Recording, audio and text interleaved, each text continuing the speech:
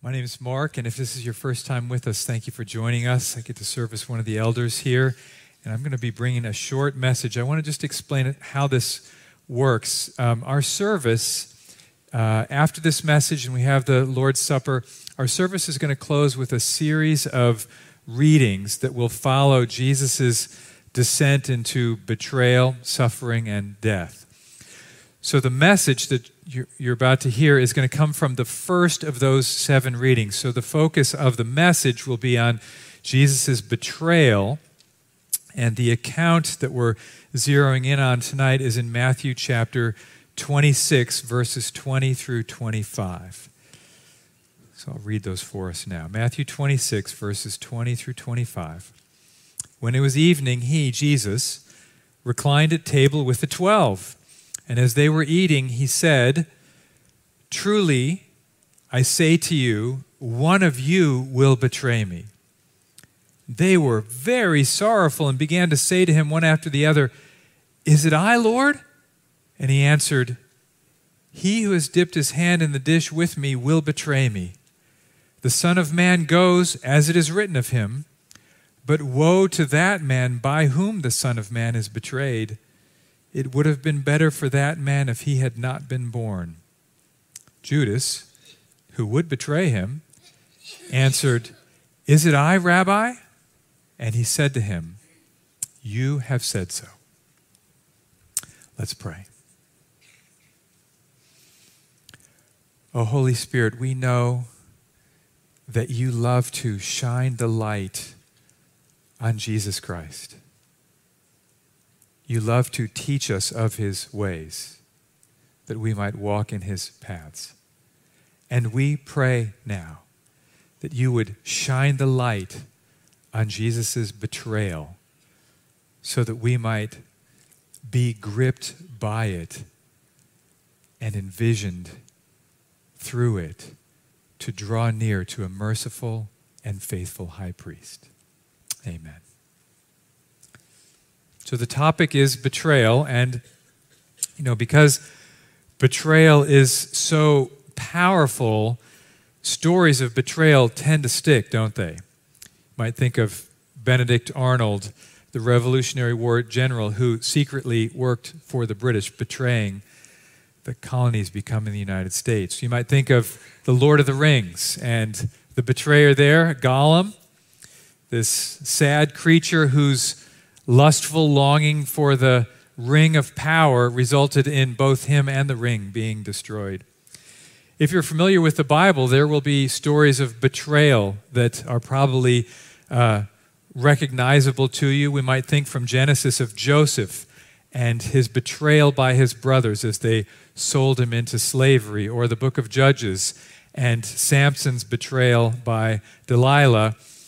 But of all the betrayals, I think Judas's betrayal is probably the most famous of all. In fact, in most circles, to be a Judas is to be a betrayer.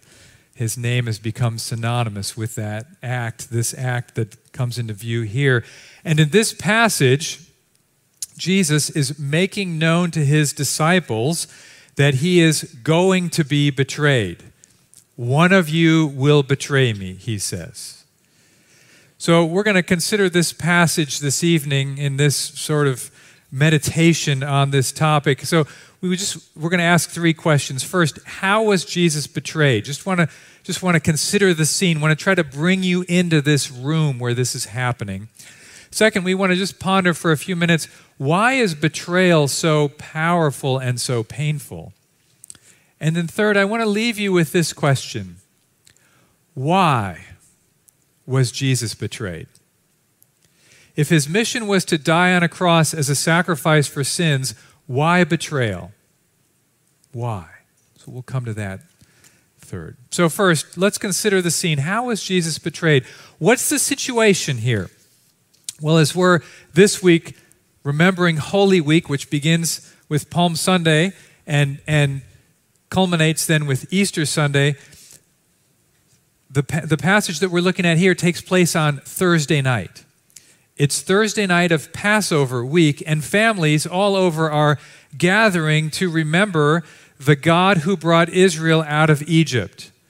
The families of Israel, the Jewish families were preserved as the angel of death passed over the land because their homes were protected by the blood of the Passover lamb. And in this moment, Jesus is becoming the Passover lamb for his people.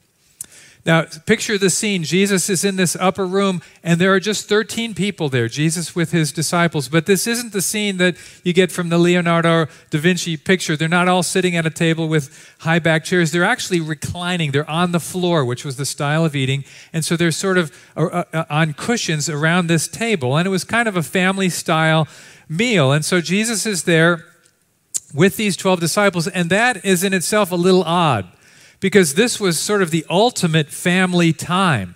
And everybody was with their families for this meal, but Jesus was with his disciples, signaling to us the beginning of a new family being forged in the family of God. And they're reclining at this table, and in the midst of this meal, this Passover meal, Jesus says, "One of you will betray me." Now, if you'd been reading through the Gospel of Matthew, you would already know from just 2 paragraphs previous that it was Judas. Matthew has already told us just a few sentences earlier that Judas had gone and made a bargain with the religious leaders to deliver Jesus over to them. He sold Jesus out for 30 pieces of silver. The disciples don't know this. Jesus knows this is happening. So when the disciples hear Jesus say, "One of you will betray me," they are exceedingly distressed and sorrowful. It's very strong language there. There's no indication that any of them had any idea that it was Judas. And it's remarkable, I think. Don't you think it's remarkable that Jesus treated the 12 of them so similarly with grace and love that they couldn't discern, even from the way Jesus was relating to Judas, that there was something different about him? And so one by one, "Lord, is it me?" And Jesus, remember, they're at this common family-style meal table. Jesus says, "He who has dipped his hand in the dish with me will betray me." Now that may mean no more than simply, we've all been eating from the same place and it's one of you. It may have been a signal about Judas, but it doesn't seem like that here. And then Jesus says something very important. He points the disciples to God's providence. He says this. Actually, let me explain what's happening here. God's providence means that God is intentionally, purposefully sovereign over all that's happening.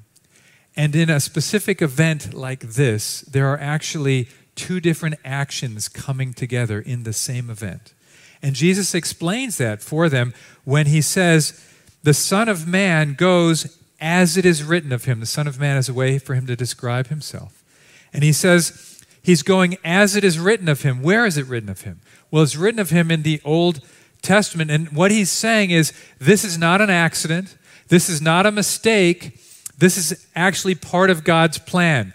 We might look back, for example, to Psalm 41:9, where it says, "Even my close friend in whom I trusted, who ate my bread, has lifted his heel against me. As it is written, the Son of Man will be delivered up." And yet, at the same time, Jesus says, "But woe to that man by whom the Son of Man is betrayed. It would have been better for that man if he had not been born." I want you to see here in this act of betrayal, there are, in one event, 2 different actions. Judas is completely responsible for his betrayal of Jesus, and God is completely responsible for this coming about. We might think of Joseph's words, "Judas meant it for evil, but God meant it for good." And God's good purpose will triumph in this. And finally then, in this scene, Judas asks Jesus if it's him. And Jesus says sort of cryptically, in effect, "You said it, not me." I want you to consider the scene here. Try to put yourself in this room. These are the 12 apostles that Jesus prayed over and called uniquely amongst all his disciples to be with him, to travel with him, to be taught by him. They've been sent out. They've been preaching the gospel. They've been doing miracles and healing. Jesus has poured his life into each one of them, and one of them sitting there is betraying Jesus. In fact, only a few hours later, as Jesus was praying in the Garden of Gethsemane, Judas will arrive with an armed mob and identify Jesus with a kiss. Why did Judas do this? We can't be sure. We do know that he was paid, and so perhaps it was greed, at least partially. And oh, dear ones, ponder that. If greed could lead a man to betray Jesus Christ, let us be on guard against all greed. But this is a betrayal, and what is it that makes betrayal so painful? What must Jesus have felt when he looked across the table at Judas that night? Please, we must not dismiss this with, well, he was God, he knew everything, and he wasn't affected by these things. He was fully God and yet fully man, and like us, he must have been pained greatly by these things. And I have no doubt that a story like this may stir up painful memories and experiences for some, if not many, here. Because in the arsenal of sin, betrayal is one of the most powerful and most painful sins. Betrayal may involve exposing confidential information. You tell a friend something in confidence and they go and blab it to everybody else. That's a kind of a betrayal. Betrayal may involve disloyalty, presenting yourself as a friend while acting like an enemy. Betrayal might involve misusing power to abuse or take advantage of someone. And so coaches or clergy or parents or spouses who abuse a person that they should protect and serve, that's a form of betrayal. And betrayal is so painful and destructive, isn't it?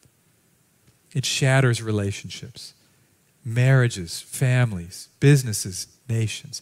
Betrayal brings such powerful temptations, doesn't it?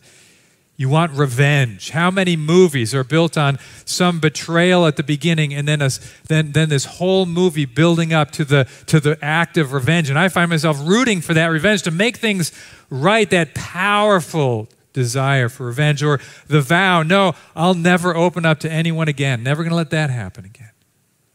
That sense of shame. How could I not see this coming? And betrayal brings with it this grief, this loss, because a trusted friend or a trusted family member has been lost. And hear this. Here is comfort tonight. Yes, Jesus was betrayed, but he isn't like Judas. He will never betray you. He will never be false with you. He will never work behind your back to harm you. He will never sell you out ever for anything. He will never be anything but completely trustworthy. That's our Savior. And now I come to the final question. Why was it necessary for Jesus to be betrayed? If his mission was to die on the cross as an atoning sacrifice for sin, to make substitutionary atonement on a cross, to pay for the sins of people like you and me, why did he need to be betrayed? Why was it written of him that this must happen? Why? Back in chapter 16, Matthew tells us that Jesus began to show his disciples that he must go to Jerusalem to suffer many things, be killed, and on the third day rise. Why the suffering? If payment for sins is all that's needed, why this betrayal? Isaiah, as we heard at the very beginning of the service, prophesies this in chapter 53. Jesus was despised and rejected by men. Hear this now. A man of sorrows and acquainted with grief. And I wonder what sorrows and grief you might have brought with you in here or be watching from home with this evening. And then this phrase from Isaiah 53. Hear this. Hear this. This is God's word.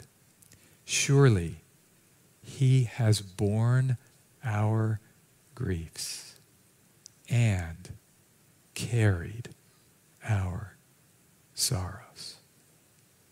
Did you know that? I don't think that's ever dawned on me until this week. He not only bore our sins, He bore our griefs and our suffering and our pain and our sorrows. Do you know Jesus this way? A man of sorrows who carries our sorrows. I think this is why the writer to the Hebrews can then say, for because Jesus himself has suffered when tempted, he is able to help those who are tempted. Jesus hasn't just heard about betrayal, he's been betrayed. He doesn't just have information about temptations to revenge or hatred or vows to never trust again. He's been there and faced down those temptations, kept the faith without sin. One of you will betray me. And so Jesus suffers and dies and rises again. Why? So that we can come to him as our great high priest to find mercy and grace in time of need. Oh, dear ones, have you been betrayed? Jesus knows the grief of that. He lived the sorrow of that. Have you been a betrayer?